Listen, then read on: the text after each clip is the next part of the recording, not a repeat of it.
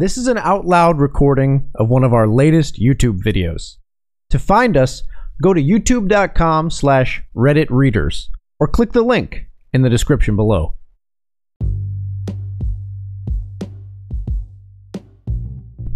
Hey everyone, and welcome back to r/MaliciousCompliance, the subreddit where people follow the rules with a vengeance.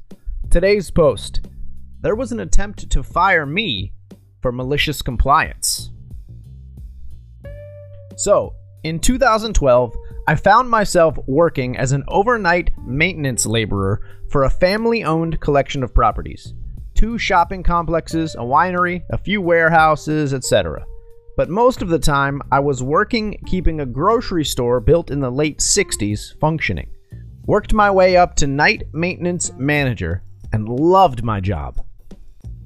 I was getting the kind of education you can't buy. Hands-on electrical one night, plumbing the next, welding after that. All taught to me by 3 men that could build a house up to code single-handedly. And we all got along great.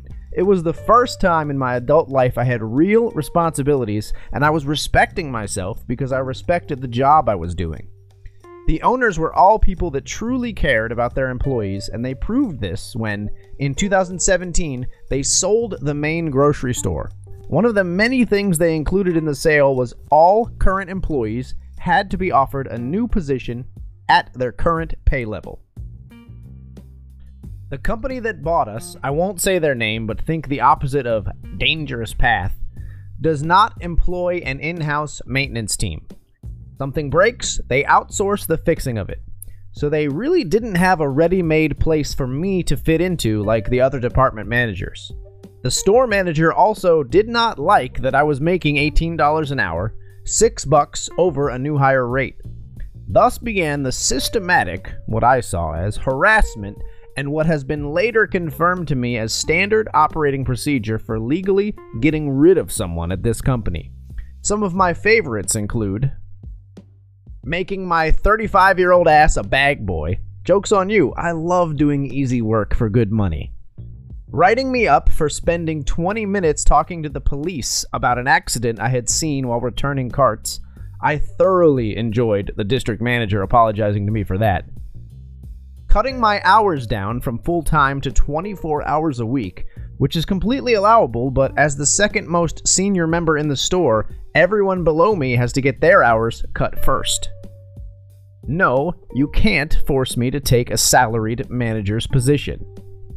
Yes, you can make me a cashier, a position you know I do not want, but you have to give me the $3 pay bump. And on and on and on, in addition to the many broken verbal promises and out-and-out lies. I became very well-versed on the union rules, my specific contract rules, and how to protect myself. 7 union arbitrations in my first 5 months, all ended in my favor. Meanwhile, the assistant managers love me. I can cover any department because I've done most everything, and I'm a quick learner for what I don't know. Anything breaks down in the store, it was falling apart before they bought it. If I can't fix it, I can at the very least make a detailed work request so it gets fixed sooner. I become the go-to cover guy, filling in any position that needs it. Which at long last brings me to my malicious compliance. The store was not doing well, sales-wise. About a year and a half in, they couldn't get a closing butcher. So the night manager taps me to work in the meat department for 3 hours every night just to close it out and clean it up. In the department, there is a band saw that's used for cutting meat with bones in it. It's a pain in the ass to clean, so after reading the department manual, I realized you were not to use that piece of equipment if you hadn't been trained on it. Now, I 100% had been trained on that bone saw. I knew how to take it apart, fix it, and put it back together. But that training was with the old company, and I had been informed many times that the new company only thought I'd been trained when they had trained me. Perfect. I can close down the bone saw earlier and get it cleaned. If any customer needs me to cut meat with a bone in it, I inform them that I hadn't been trained on that piece of equipment. Shouldn't be an issue. This is late night, and the store's not doing that well to begin with. I clear all this with the assistant manager. This goes on for months until finally I'm called into the manager's office during the day. Turns out one of the customers I had informed that I could not use the bone saw was a secret shopper. The store manager is writing me up for failure to complete my duties. She's also writing it up as, quote, malicious failure. I forget the term they use. It's basically 2 write-ups instead of just 1. And that coupled up with my previous write-up, I was 15 minutes late once, that's on me, gives her the 3 write-ups she needs to fire me. As I have done so many times in the past with this woman, I invoke my right to union representation and decline to talk with her until after I've spoken with them. At this point, I'm thinking, they can't bust me. I was following the written directions. But oh no, it got so much sweeter and so much worse. While talking to my union rep, it quickly becomes clear that the butchers are a completely different union. The store is in violation of the butchers' union contract by having a non-union employee work that department. So first, my union fights the write-up, wins, and gets me paid for the 4 or 5 days I missed of work. They then get me a lawyer who tells me I am not to speak with any store manager in any capacity due to the butchers' union complaint against the store. 2 weeks off, fully paid for me. I can't very well work at a store where I can't speak to my bosses.